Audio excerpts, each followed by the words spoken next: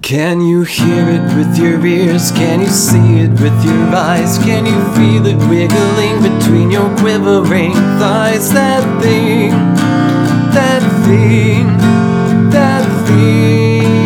with James. Once every millennium something will come along. When you feel it you will know it, 'cause it's coming on strong. That thing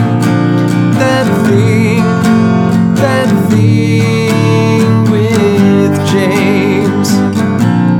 Sit back, relax, deep breaths, no stress. Let me come inside your mind. I promise you it won't take long, the change will happen soon. You will feel something so special growing deeper than you. That thing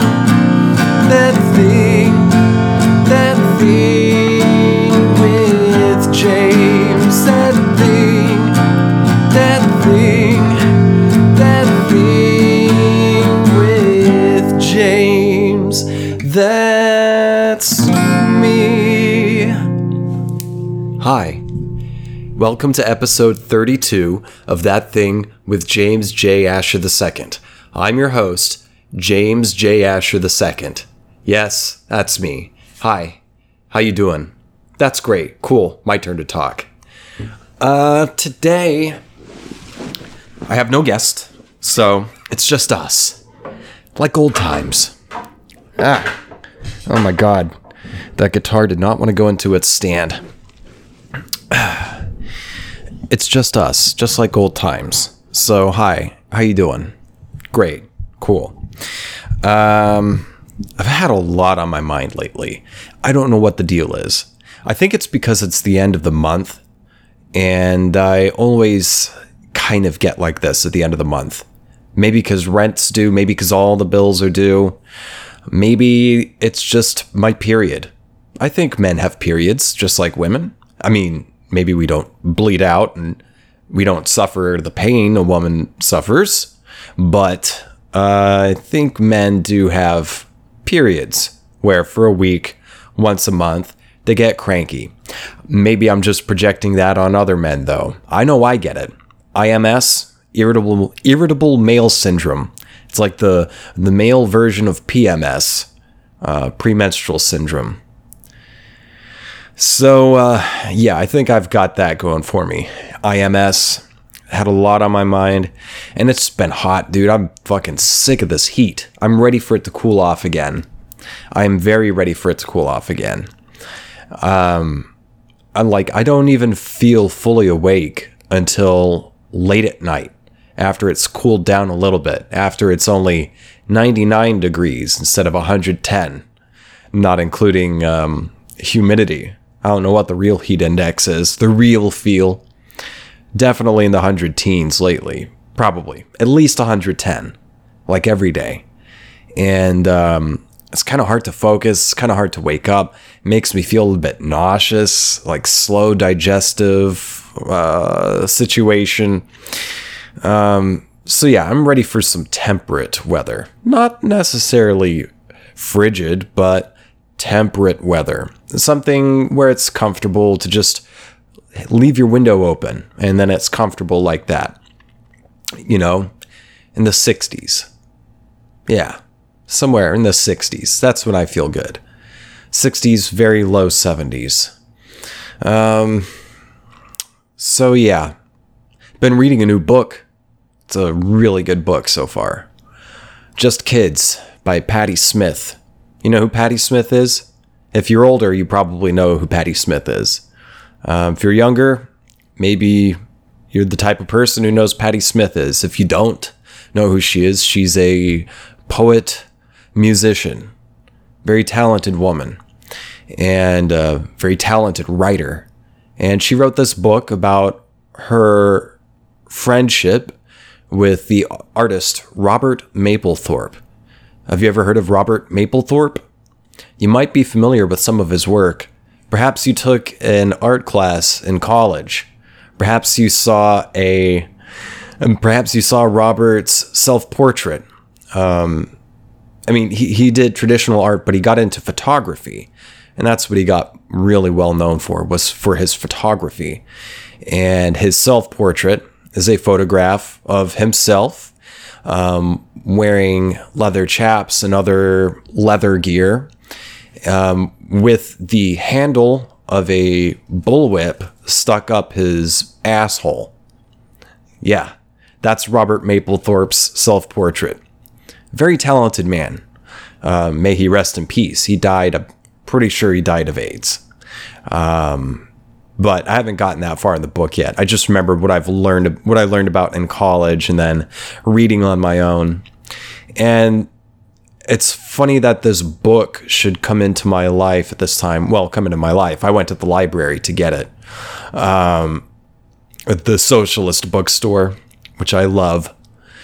And yeah, I'd known about the book since it came out, but I just hadn't read it. And then I was listening to some podcast and someone was talking about how inspired they were by Patti Smith and, you know, gritty 1970s New York. And I'm like, that's the stuff I'm inspired by. That's what I've always wanted to live in, is like that gritty 70s New York kind of a world. Purely authentic, like almost to a fault, you know, dangerous. It's dangerous. If you got a chance of getting stabbed, you know, you're at least in an interesting place. You know, you're probably not going to get too bored. Kind of like New Orleans is sort of like that to me today. You do run the risk of getting mugged if you turn the wrong corner and if you're acting like a tourist. Or maybe just some rube. So don't act like a rube, okay? R-U-B-E, rube. A mark. Yeah, that's what con men and stuff call their target. Their target is a mark. So don't be a mark. Don't be a rube. Anyway, yeah, so I've been reading this book, and I find myself really identifying with young Smith and Mapplethorpe.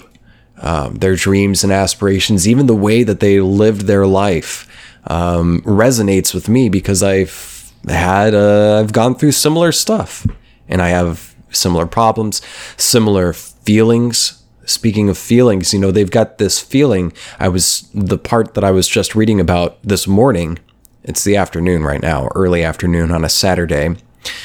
What is this, the 31st? Well, they're talking about feeling like misfits. And, you know, I get that. I get it. I've been thinking a lot about feelings of alienation.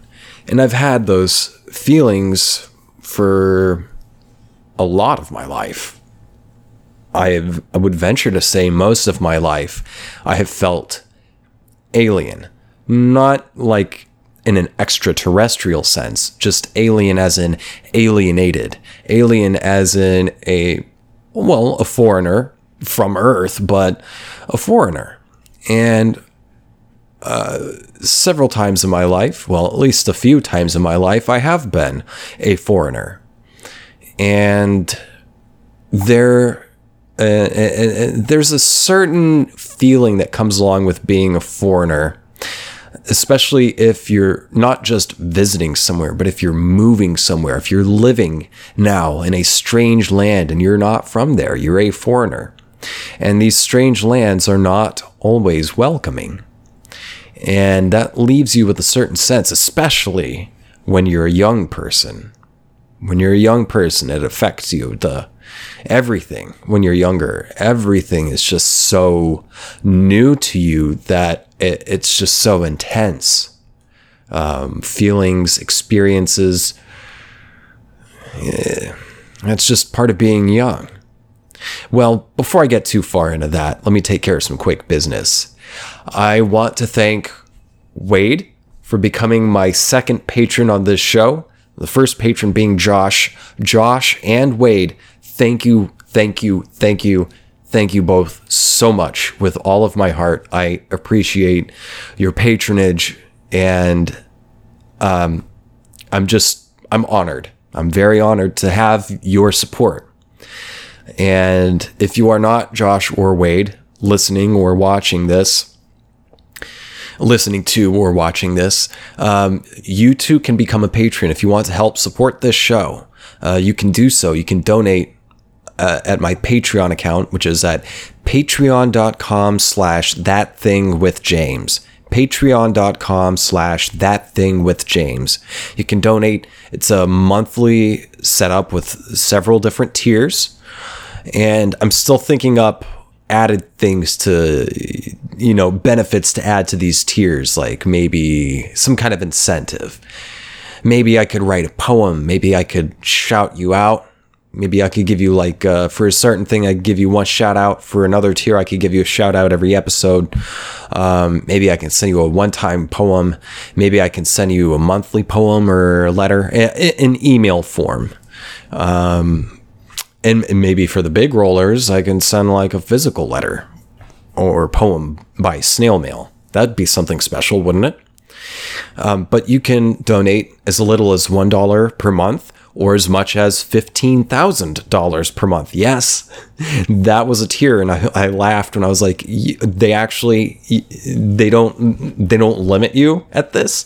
Well, they do. You can't donate. You can't set it for any more than $15,000 per month in donation, but I went to the max just because fuck it, in case you've got fuck you money, or if you're really bad with money management, or you just want to gamble on me. And let me tell you, if you're gambling on a James J. Asher II, the odds are in your favor.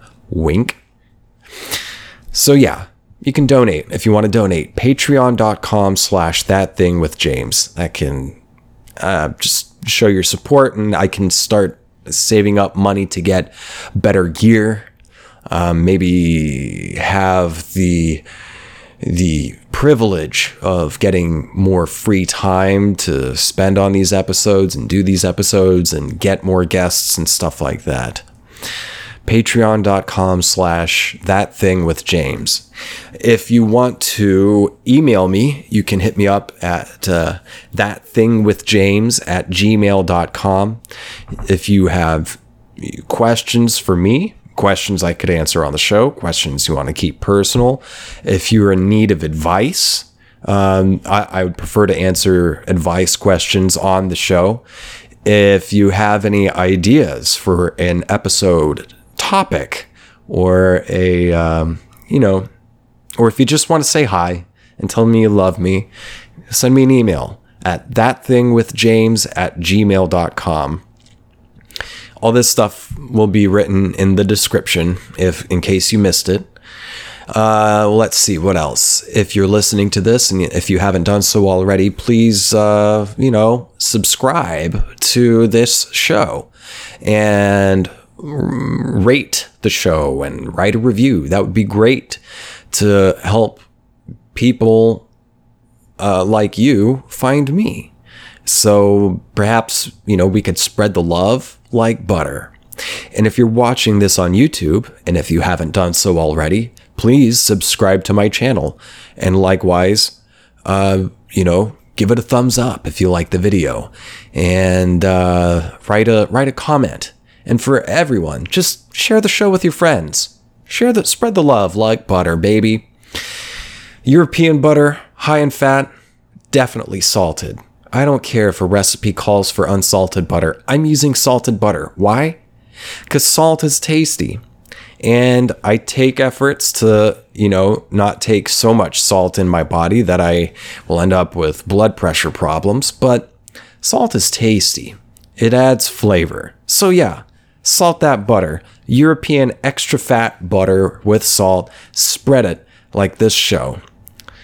Let's see here. What else? I have a website if you want to check that out. jamesjasher.com. At the website, on the contact page, you can find the contact information for my agent. If you want to maybe get in contact with me for a project or a job or something, or you could email me. But if you want to contact my agent, that'd be fine too.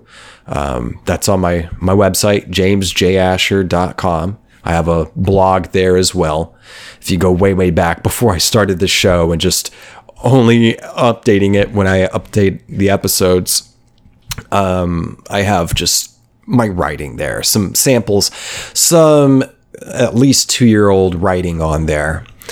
And yeah, if you like to read and if you like to do that kind of thing, you can go there.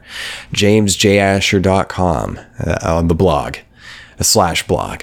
There's a blog there. Okay. All right. You're getting confusing, James. What else? I have a Instagram account and a Twitter account. I'm active on both of them.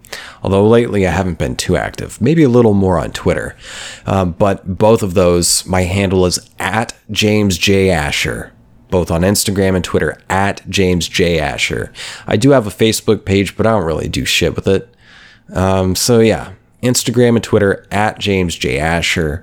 Visit my website, JamesJAsher.com. Subscribe, rate, review, share the love, and donate at patreon.com/thatthingwithjames. So suck my toe. Yeah, I've been thinking a lot about alienation. And what really triggered it? Let's see. Last week, I went to open mic and I just tried to get in conversation with the group of dudes who are very clearly the in group. They think they're the in group. And I just tried to enter the conversation with them and mention something, and they just weren't fucking having it. You know, they don't have room for me. They don't know me. They don't care. They're better than me. And how dare I talk to them? You know, in the world, in any career, really, you'll find these kinds of people. And in any career, those kinds of people, unfortunately, a lot of them get ahead, but not a lot of them last. And the ones that really matter, usually, don't act that way.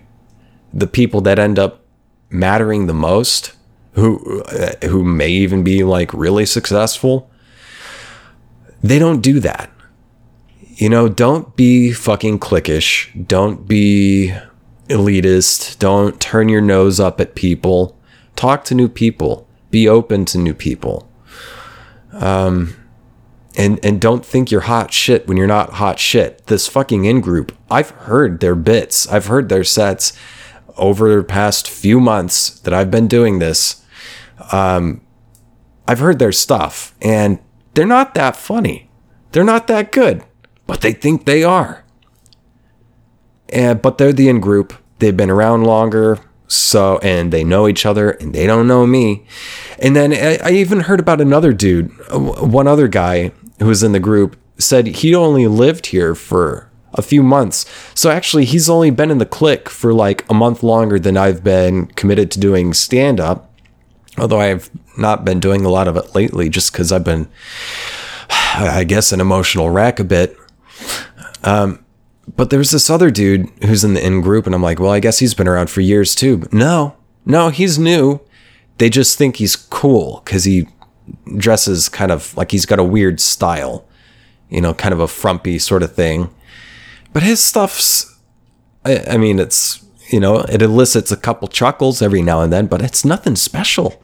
These dudes are nothing special, but they think they are hot shit. And, you know, how dare I try to fucking mention something or enter conversation with them at all? How dare I deign to sully their presence with mine? And, well, this happened two Tuesdays ago. And I was kind of later in the show, later on the list.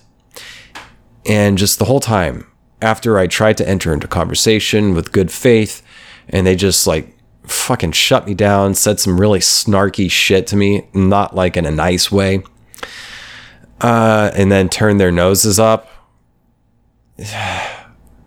Yeah, fucking cold shoulder. You could just feel He could just feel the fucking, hoity-toity coming off of them. Is that even a phrase? I can't think of a better phrase right now, but, I could just feel the disdain for them. This is an outsider. Don't let them talk to us. Don't even know if this outsider is going to talk to me, I'm going to shut him down. I don't know who he is, and I don't fucking care, because I'm better than him. Even though maybe he's objectively might not be better than me. Well, anyway, I was just sitting in the green room, and I just shut my mouth. And there was one other guy who I talked to there, and he's always been really nice to me. He's a little bit older dude. I think he's in his 40s, later 40s. Very nice guy. And he actually is funny, because he's very humble. He's a single dad, and he always has time for you. And he's moved around different states. He's lived life. And he does have time for you. And he kind of saw me after that. I can tell he's empathic as well. I can tell, I'm a sensitive person. I'll tell you, I am a sensitive person. And I can tell that guy is sensitive as well. And I think he saw what happened. Well, he had to, because we were all sitting in this kind of smaller green room. And he just saw how kind of sullen I became, just kind of withdrawn I became after getting shut down.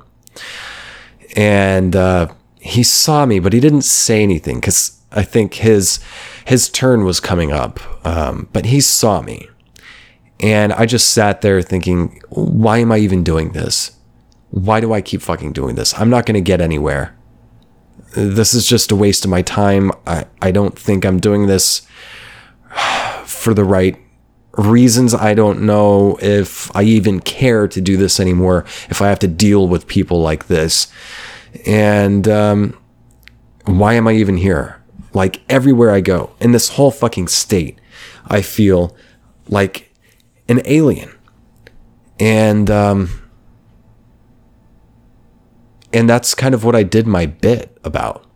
All of a sudden, like, I was juggling around a couple different stories, but I decided to settle on this one story about alienation once it came my turn. And let me tell you, it went over pretty fucking well. It was the first time that I was not trying to be funny. I was not trying to get a laugh. Even though I tell myself, like, every time, like, don't try to be funny. Don't try to get a laugh. Just try to communicate. And then just let it happen. Let the ha-ha happen. Because that's how it happens, at least for me. And it usually doesn't work out that way, because I usually end up getting up there and trying to be funny, trying to get a laugh. But this time, I was feeling so sullen and alienated, and withdrawn and alone and out of place and just fed up. Just fucking fed up with being an outsider for so much of my life, that I guess I didn't even have my mind on trying to be funny. And I turned out doing, I must say, my best bit thus far. And one of the people, one of the person at the desk who, like, takes money, because it's like this particular place I was at, it's a pay what you want sort of thing. And this guy, there's a couple people they have that work in the front of the house, I guess. Not front of the house, but whatever. I can't think of the name of it. Brain dead heat, dude. Heat bake brain. Well, they've got a TV in the sort of like waiting area / bar area at this comedy club now, and it will show what's going on stage. And so after I did my set, I felt so much pressure off. I felt relieved. Like, by the end of it, I'd built up so much fucking just, it was the high. I got the performance high, and that's the thing I chase. That's me. That's what I need. Part of what I need is that performance high. And I got off stage and I was just, oh. And someone else who was in there waiting and stressing in the green room was like, how was it? How do you feeling? And I said, oh, glad I got it over with. Glad I got it out. And I grabbed my bag, and as I was walking out, one of the ticket booth guys, he turned to me and said, like, you did a really good job tonight. And I said, thank you. And he said, no, I'm serious. You did really good tonight. And I said, thanks. And now, and I guess that in my mind was like, you know, I think that was actually good tonight because I wasn't trying to be funny. But that feeling quickly gave way again to just what's been on my mind lately about feeling sort of out of place. And I'm going to say a bit more on that after this quick break. Be right back. So there's a couple things I want to talk about. I want to talk about my early days here in Austin, and I want to try to find a way to weave the theme of alienation into it somehow. So I don't know if I'm going to be able to pull this off, but let's try it out. Because I don't feel like talking about my origin tale, because I've talked about that in early episodes of this show. If you haven't listened to it, go back, start at episode 1. The audio has gotten better over time, I hope. Well, let's see here. In July of 2012, I graduated from grad school. I didn't make it through. I had to hang in for an extra semester. For the summer semester, I had to hang in to finish up all the work I needed to finish up just because I couldn't keep up. Grad school was a lot of work and a lot of stress and a lot of worry. And there's a lot of worries I still have. And it's something that I failed basically 3 relationships in that time because of my worry. And the worry was, what am I going to do with my life? Where am I going to go? How am I going to survive? I know what I want. I know what I want, but I don't know how to make that possible. So I was trying to figure out how to make what I want possible. See, I was coming from Oklahoma, from middle of nowhere, Oklahoma, where I grew up mostly from the age of 10. And as far as I know, I'm the only actor from that town, at least of the people I know that I was in school with. I still stay in contact with some of them. As far as I know, I may be wrong. And I'm not trying to say like I'm special or anything. I'm just saying I think I'm the only actor from there. And there was no theater class or program at the school in my hometown. So when I enrolled in theater in undergrad, like straight in, I was like, this is what I want to do. I want to be an actor. And my first time in theater was in college. Now, it was not the first time I had performed. You know, I was in band, marching band, concert band.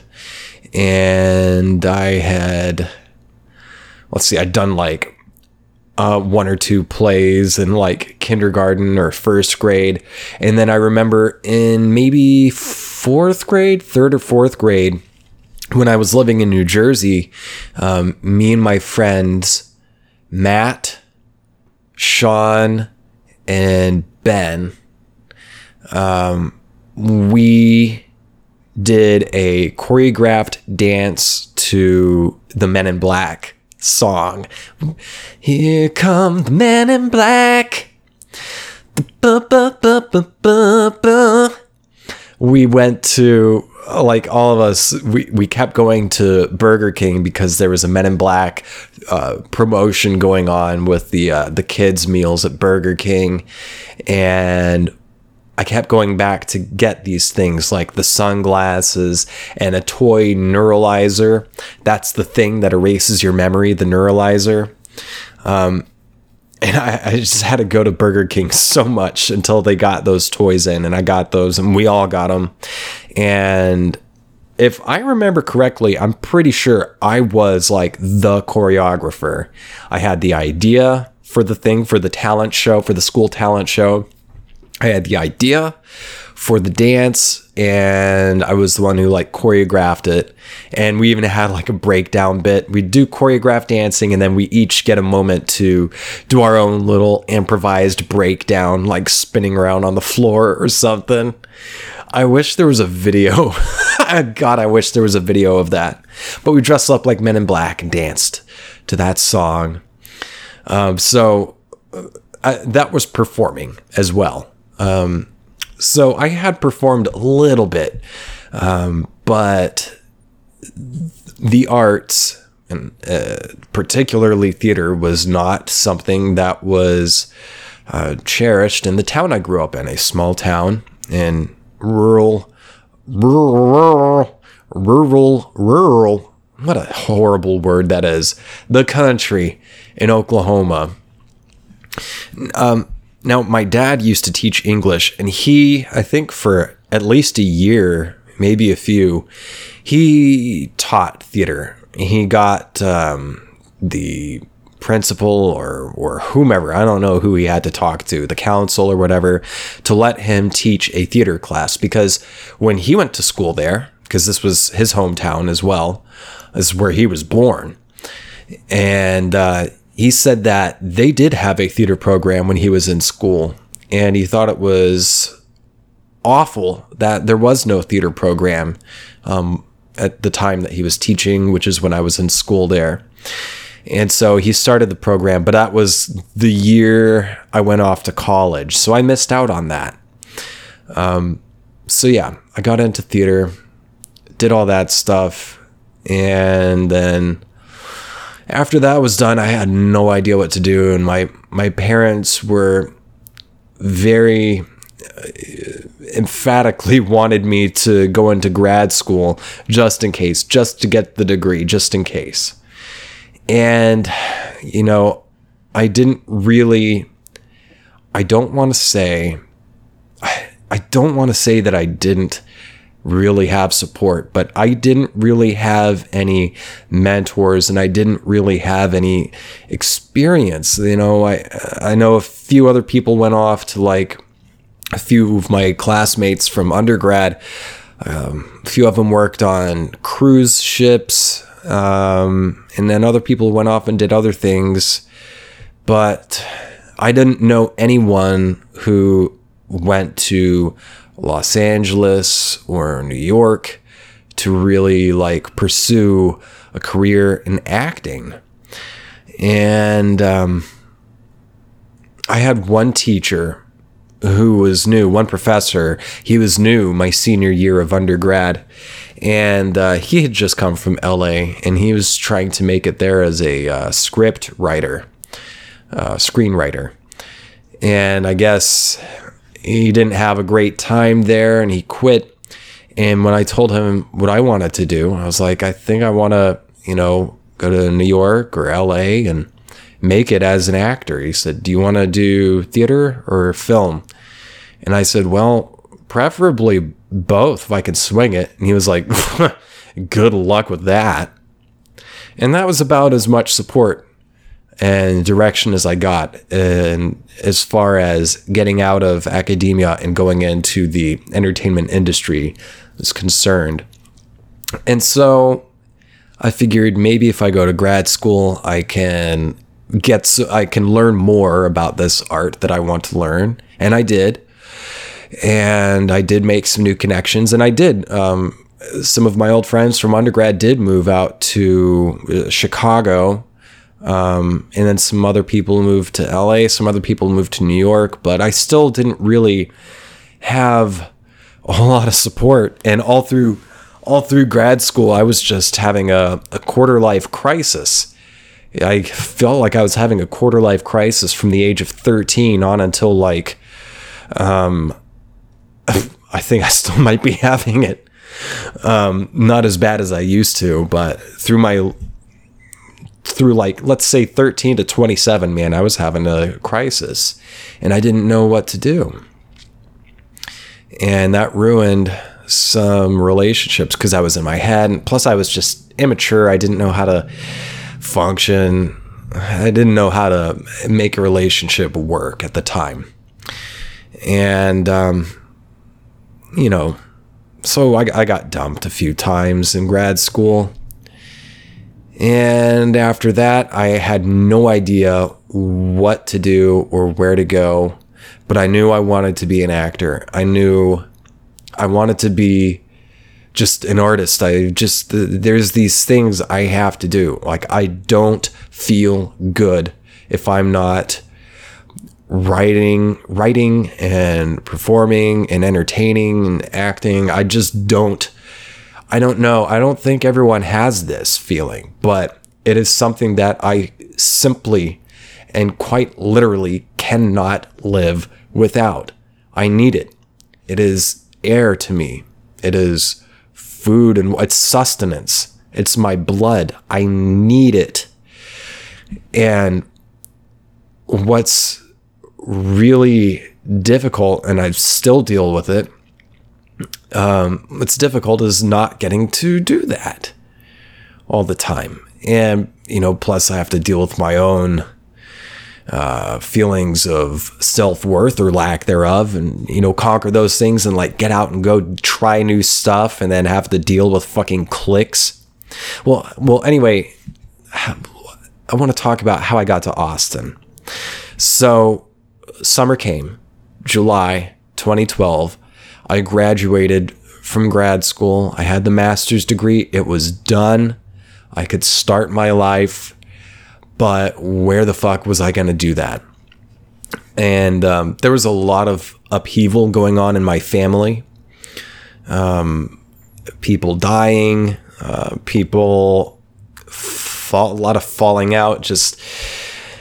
It was a really, really rough time, 2012. And it didn't get any easier anytime soon. I took a few months off and, I tried to explain to my family, like, look, I have been in school nonstop for like 18 years.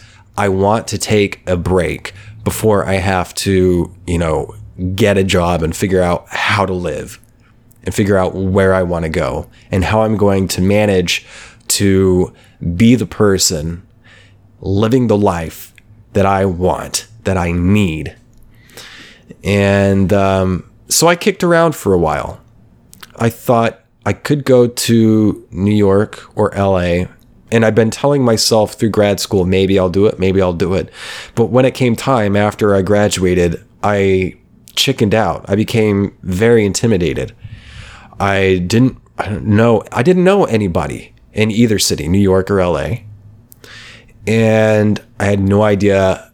I'd never lived any place that big. I'd visited New York several times, Manhattan, Bronx, but I never lived there. And I barely knew how to live, in small towns in Oklahoma. So I figured out, and also I was like, all right, I want to do film stuff, but a lot of the jobs you need to be a member of SAG. And it's kind of a pain in the ass. Like, you have to get SAG credits to become a member of SAG, but it's hard to get SAG credits if you're not a member of SAG. And I thought, okay, I could do this difficult or I could do it smart. And I think I can figure out a smart way to do this. So I figured I would go to either Chicago or Austin for a few years, get some experience, and then move to one of the big cities. And so I kicked around. I visited my brother in Denver. I went down to Texas. I visited my sister. And I spent a week in Chicago. But by that point, I think I'd figured out, and I had a lot of friends in Chicago who were trying to set me up. They were like, we got you. Like, this dude's looking for a roommate. We can help you find a job. We know people, yada, yada, yada. And it was a great time. But I was telling myself, like, no, I want to do film. And from what I understand, if you want to do film stuff, maybe Austin would be a better choice than Chicago. Plus, it won't be so cold, and it won't be cold for quite as long. And I already expect to be struggling, poor, and hungry. So do I want to be freezing on top of that? And I said, no. So when I got to Chicago, I felt kind of bad, and I still feel a little bad because they wanted me there so badly. And I kick myself sometimes. Maybe I should have gone to Chicago. And where would I be now if I did go? If I had gone there? Where would I be? And, but when I visited, I was like, I think I'm going to do Austin, because I had a bunch of college friends in Chicago and a few in Austin and a few more that would be moving there. And I understood that Austin, I thought was like, it's a real indie film kind of place. It's a good place to start. You can do just college and other short films and get some experience, get some credits, and then, move to LA. And boom, I've got a resume, I've got a degree, I've got experience, I've got a reel, blah, blah, blah. I think that would have made it easier for me in my mind. This is all my rationale.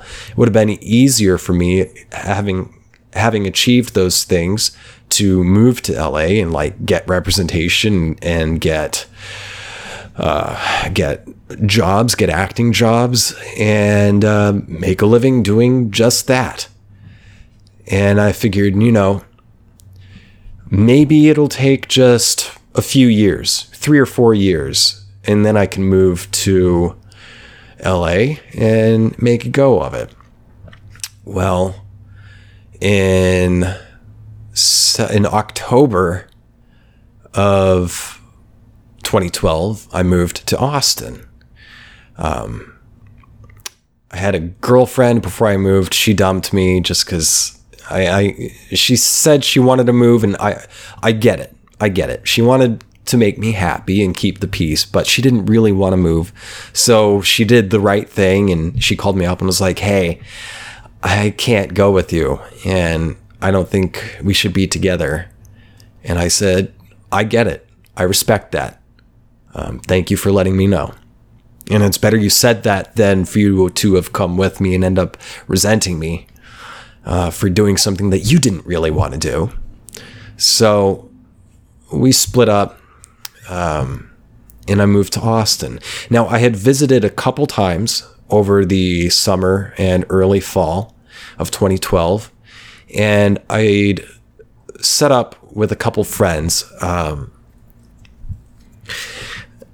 They were dating at the time, these two friends. I went to college with them, and they lived together in an efficiency apartment.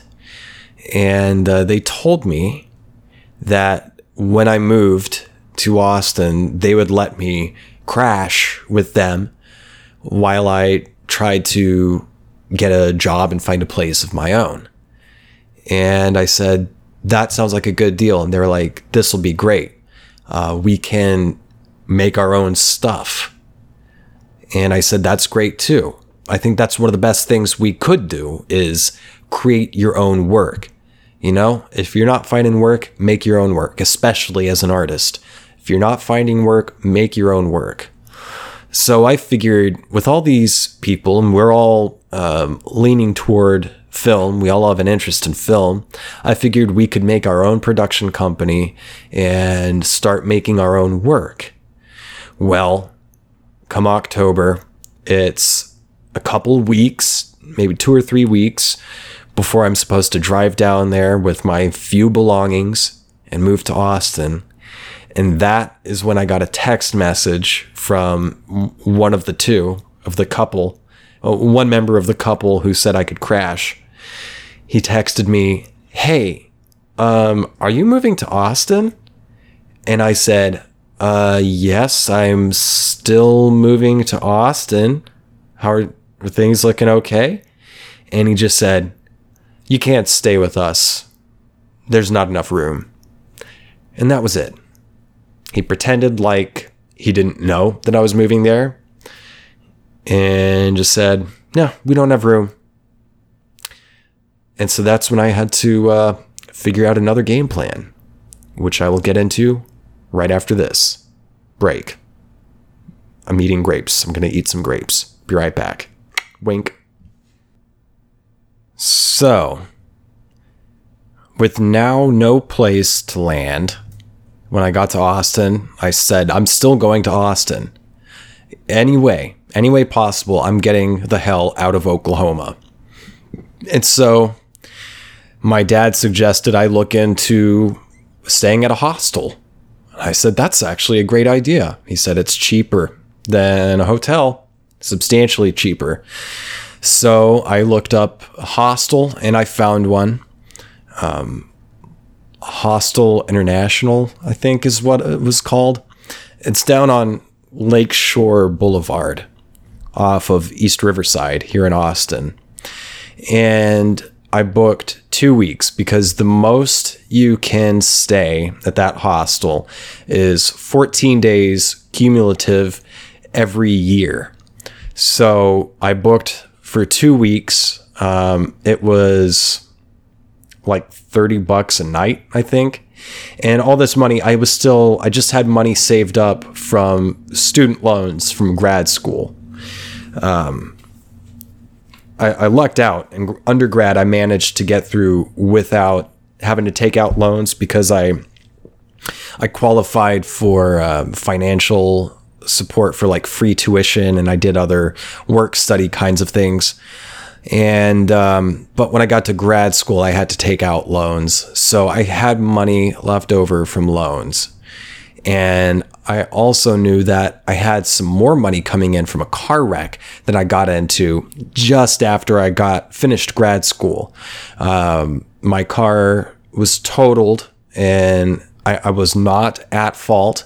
I was in downtown Tulsa, I think at 4th and Cincinnati. And the lady wasn't, she was lost and not really watching the road, trying to figure out, I guess, looking at her phone for a map or something. She ran a red light and totaled my car. It was a Chevy HHR, my first vehicle. I called it the Magic School Bus. Man, I used to smoke that thing out so much. When in undergrad, I'd open the fucking door and a smoke cloud would just billow out. So that was definitely the Magic School Bus. But it got totaled and I broke my wrist. That was part of the upheaval of the summer and fall of 2012 was I broke my wrist in that car wreck because I had my hand on the wheel when we boom, ran in. She kind of like hit the front left of my car. So it was sort of like a front impact almost. And also my hand was on the horn when the airbag deployed. So I just jammed it and broke, got a fracture, hairline fracture in one of the major bones in the wrist. And so I had that and I knew I was going to have that money coming in. So that's how I survived for a bit. And I stayed at the hostel and I made friends with international people whom I'm still in contact with, like Mel in Australia. If you're listening to this or watching it, hi. If you're not, you got to check this out. I think you might like it. And just some other friends, international friends who I'm still kind of in contact with. And that's where I also met my first roommate, this young lady from New Zealand. And I had the most difficult time understanding her when I first met her, because I'd never met anyone from New Zealand, and her accent was thick. But our mutual acquaintance at the hostel, this dude from Morocco, he knew that I was looking for a place, and he knew that this young woman from New Zealand was looking for a roommate. And so he put us together, and we coordinated, and she was like, look, we need one more roommate. I'm moving in with this other couple, this like 21-year-old boy and girl from Dallas. Well, from just outside of Dallas. They're living at this place that's like mostly student housing, but it's not actual student housing, but they market a lot towards students. And the situation there is that most of the apartments, you know, except for like the one room apartments, the other ones, the multiple room apartments, you only pay for your room. So you don't have to worry about other people not paying their rent, because you're only responsible for your room. And you have like a living room area, kitchen. You share the living room and the kitchen and the washer dryer nook. And beyond that, and a couple bathrooms, but beyond that, you're only responsible for your room. The rent was like $375, but that included electric, internet, and everything else. It was like altogether $375 for one place. Fuck yeah, I'm taking that. And it was on East Riverside. I don't think it exists anymore. It was called The Edge. And God, that place was so fucking tacky and gross. Well, anyway, she said she was moving into a 4-bedroom unit, and there was like some insane, like fully clinically psychotic chick who was moving out because she got evicted. And so they were looking for someone else to fill that room, hopefully someone cool, and you seem cool, so we'd like you to move in. So I said, great, I'll move in there. And this was like days before my 14 days was up at the hostel. And I talked to the leasing agents at the main office, and they were like, yeah, great. Yeah, you can move in there for sure. Can you afford it? Do you have money for first and last month's rent? Yada, yada. And I said, yeah, I've got this all in my bank account. They're like, well, you don't have enough money. So do you have a job? No, I hadn't found a job. I'd been trying to find a job, but not having much luck. Like, I tried to get a job at Barnes & Noble because I was like, I want to work at a bookstore. That'd be cool. Work at a bookstore. Well, I don't know any smaller bookstores, but there's Barnes & Noble. So I went to Barnes & Noble like a dozen times and kept talking to the GM there. And he kept stringing me along and telling me like, oh no, you don't get to work in the book section. All new people have to start working in the Starbucks, the in-house Starbucks, which is a fucking lie. I found out a few years ago, like, no, you can start in the book section. Like, I was just fucking lying and dragging me along. And I was like, do you know of anyone else or have any ideas of where else I can look? He said, no. I don't know anybody. I can't help you. And it was a lot of that.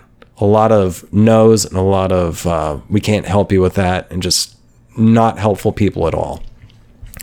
And at this point, I was still thinking like Austin was, what I understand, old Austin, up until I guess like the turn of the millennium, up until like the early 2000s.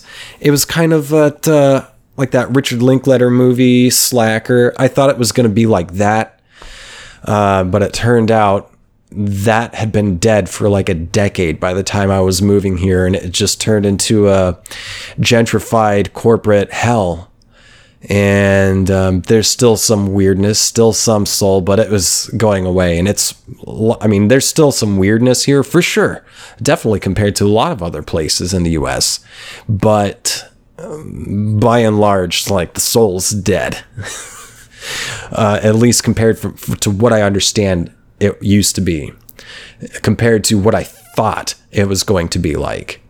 I thought it was just going to be like, people are cool, open-minded, artists, a lot of slackers, we can just drop acid, make art kind of a thing. It didn't, that doesn't really exist here, and I'm not sure it exists much anywhere else anymore. The world has become a corporate gentrified hell, bereft of soul. Well, anyway, I applied for a job at an actual Starbucks, didn't hear back. I applied at smaller places. They had help wanted signs, but I didn't look cool enough. I wasn't like one of their friends, so they didn't want to hire me. So I didn't have a job. So I had to ask around, and thankfully my sister and brother-in-law co-signed for me, so I could sign on for that apartment, or for that room in that apartment at the Edge. And they were like, okay, great. Your room will be ready in 1 week. And I said, how come it's not ready right now? And they were like, well, the other person is just moving out, and we need to go in there and clean, and it's going to be all new stuff. It's, we're putting in a nice hardwood floor, giving you all new appliances, fresh coat of paint. It's going to be one of the first apartments that we're doing a new interior design with. You're going to love it. I said, that's great. That's awesome. And then I was like, well, what the fuck am I going to do for a week? Thankfully, my friend Jenny came through for me. Jenny I'd known since undergrad, but I didn't find out until after I had already agreed to move into this apartment at the Edge that she was living in Austin, and that she was looking for a roommate when I moved there. We were literally half a week apart from figuring out we both lived in Austin, and we're both looking for a nice living situation. Unfortunately, she just moved into a place up north, into a house with 3 or 4 other dudes. And, but she was like, you can stay with me for 1 week. No problem. I'd be happy to have you. And Jenny, if you hear this, thank you. I love you so much. She is one of the many people in my life who I consider to be my heroes, my guardian angels. Without you, I don't know, things would have turned out okay for me. So she was there. She let me crash. We got a blow up mattress. I slept on the floor, and it was just kind of like a sleepover. We just stayed up and ate popcorn and watched movies and TV and just talked and enjoyed each other's company. It was great. It was almost like we were married. We'd make each other breakfast and stuff, and I would try to pay for groceries and try to pay her, but she said, no. You don't have a job. You're not in a situation. I've got a job. Let me treat you. And I said, thank you. And I still say that. Jenny, thank you. So she even tried to get me a job at a museum she was working at, but it didn't work out well. And I also tried to get a job at the hostel, but that didn't go through either. It's fucking hard to get a job. If you're young, you're going off on your own, your parents are telling you, just show up, just take a resume. It ain't that fucking easy anymore. And it hasn't been that easy for a hot minute. Even for a shitty minimum wage job, like cleaning shit off of a public toilet. It's hard to get that job. Well, I stayed with Jenny for the 1 week, and I went back to the Edge, to the main office, and said, all right, I'm ready to move in. And they said, oh, you're, who are you? And I said, I'm James. I'm moving into apartment 123, room B. And they were like, oh, your room's not ready yet. And I said, why not? And they said, well, we still need to, we're renovating it. We're adding all new stuff. It's going to be the first one in the entire complex to have wood floors and yada, yada, yada. And I said, wait. You said this to me 1 week ago. 1 week ago, you said it would be ready today. It has been 1 week since you told me it was going to be 1 week. And you're saying that You guys still haven't even cleaned the room? And she said, I'm so sorry. We're going through some management changes here and things are just a little crazy right now, but I promise it'll be ready in another week. And I said, fine. And I went back to Jenny and she said, well, you can stay with me another week. No problem. I'm happy to have you. So Jenny took me in a second week. And I just remembered before Jenny, like I had one night between getting out of the hostel and then hanging out with Jenny. And Jenny was out of town. She was back in Oklahoma visiting her parents. And I couldn't stay at the hostel. And I didn't really have anywhere else to stay. And the couple that said I could crash with them, well, they split up. That's why I couldn't stay with them, because they were breaking up and one was moving out. The guy was moving out and the gal was staying there. And the gal, she's a very talented artist named Liz. And thank you, Liz. She got me signed up with my first agency, because she got into an agency when she first moved here and she put in a good word for me. So I got in, and she did it again after I quit that agency, and then another agency after that I was only with for like 2 or 3 months, because it was with the same guy who turned out to be a fucking con man. That's a whole nother story. But my current agency, Liz, got me on with this one too. So thank you for putting in such a good word and helping me. And well, she told me that there was a house party in the same apartment complex that she was at. And it was called Woodmead at the time. It was on Pleasant Valley and Old Torf, not too far from my first apartment at the Edge. And let's see what happens. I got out of the hostel. I packed my bags. I had my shit in my car, and I was like, okay, I'm just going to sleep in the car tonight. No problem. Jenny's going to be back tomorrow. I'm just going to sleep in the car this one night. And just so happened that Liz was like, hey, a friend of mine from back in Oklahoma lives here in my same apartment complex. They're throwing a party at their apartment. You're invited. And so I said, fuck yeah, I'm going to go. So I went and, I partied, drank, smoked. And at some point I was out on the balcony having a cigarette and thinking about, all right, this is a good secluded place. This is a big parking lot, big complex, many different buildings, and lots of shade, and it's set out of the way, and there's no signs that say, you have to have a tag on your car. So I think I'm just going to crash in the parking lot here. I see a nice shaded area over by the dumpster there. And so I was thinking about that while I was sitting alone, and the host of the party, Cammie, she came out and sat next to me and said, hi, how you doing? I was like, yeah, I'm doing fine. And I guess I was just thinking about what was going on in my life. And she looked at me and she was like, you've been through a lot of shit, haven't you? And I said, yes. You could tell? She's like, yeah, I can see it in your eyes. And I said, yeah. And she's like, so where are you now? And I said, well, I just got out of a hostel, and my friend Jenny's coming into town tomorrow. I'm going to crash with her.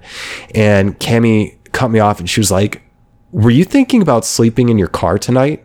And I said, yeah. And she said, no, you're sleeping on the couch. You're sleeping here. And so she let me sleep on the couch. So Cammie, thank you for saving me from sleeping in my car that night. And then the next morning I got awoken at like 6:30 or 7 by Cammie's then boyfriend, tapping me on the leg and saying, hey, you have to leave. So I got up, got back in my car, and just kind of like kicked around town, went around, filled out more job applications at other places, and waited for Jenny to come in that night. And so she came in, yada, yada. Okay. 2 weeks pass. The first week passed. My apartment at the Edge wasn't ready. Second week came along. I went back. I thanked Jenny, gave her a big hug, and said, we're going to stay in touch. Although we don't stay that much in touch anymore, but we still love each other. And I went to the Edge, to the front office, and I said, hi, I'm James. My room should be ready today. And they said, yes. Your room is ready. And so I said, thank God I've got a place to sleep. I drove to my unit. I used my key to go into the apartment. My other roommates weren't there. The kids from Dallas and my friend from New Zealand, they were all gone at work or school. And so I go into my room. I walk up to my room, the door's closed, and there's still the remnants of a pink, evacuation slip, eviction. There's still remnants of a taped up pink eviction slip on the door.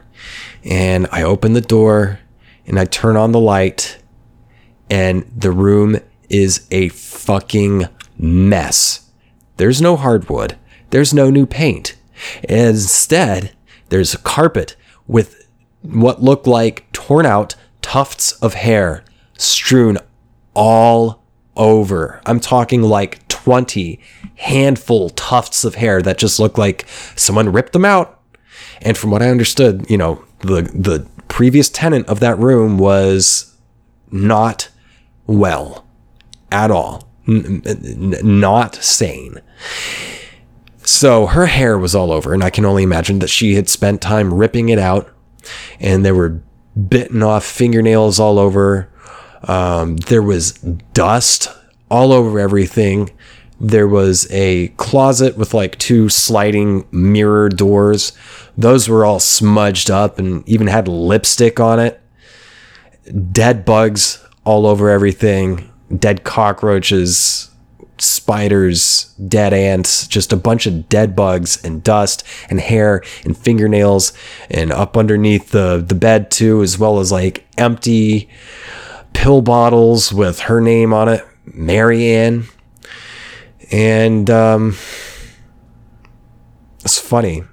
I think Marianne was the woman who lived in this apartment that I'm living in now before, because Emily, she moved into this apartment 3 months before I moved in with her.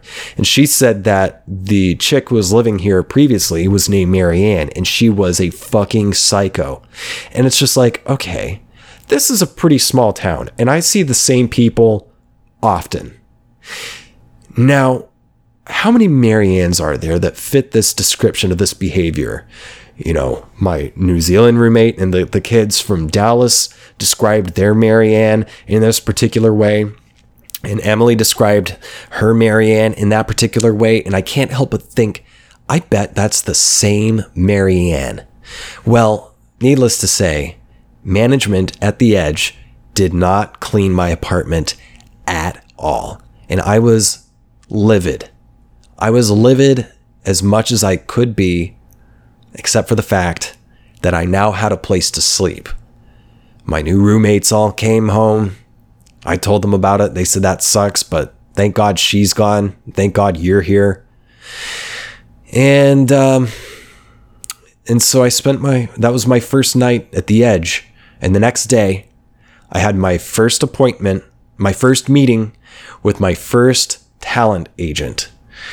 And so I had to get ready. I had to rest up and everything. And that night, I ended up tripping balls on these little gel pills called Triple C's at the behest of one of the Dallas kids. The gal, she was an aspiring model, and the guy, he was close to getting kicked out of ROTC. They both like to take this stuff called Triple C's. It's basically a pill form of a gel capsule form of Robitussin, the over-the-counter cough syrup. If you drink enough of that stuff, it makes you trip out. It's called robo-tripping. And And the guy was like, yeah, we take these all the time. You want some? And I was like, I really shouldn't do it. He's like, oh, come on, man. Just take 3. It's not going to do anything. All right. And I was like, are you sure? And he's like, yeah, I take about 12. And 12 does me fine, but 3 is not going to do anything to you. 3 or 4. And I was like, in my head, I was like, well, I'm new and this guy's offering me a communion, and I was raised Catholic. So I see the value in communion. I thought of it as a cultural thing, as a rite of passage, a rite of acceptance, a welcoming ceremony into my new life. And so I said, all right, I'll take 3 triple C's. I took them, and about an hour later, I started feeling the effects of what would turn out to be one of the darkest trips I've ever had. The night before, I'm supposed to meet with the guy who's supposedly going to help me get my acting career up and running. Well, it looks like I'm past an hour now, and this story's not done yet. So I think I'm going to call this part 1, and I'll finish up the story. Maybe, who knows? This might be a 3-parter. I'll get into the story again on the next episode. How does that sound? And if you want to read about this stuff, I wrote a book based on a lot of the stuff that I've been talking about today, and probably will be in the next episode. If you want to read an excerpt of that, an older excerpt, you can find it on my blog on my website. But yeah, quite a story, and it's not even done. Oh, there's more fun to come. But anyway, that's it for now. I want to wrap things up, say thank you for tuning in. I love you. Spread the love. If you want to donate, you can do so at patreon.com/thatthingwithjames. Send me an email, thatthingwithjames@gmail.com. Look me up on social media at James J. Asher. And I'll catch you next week. Bye.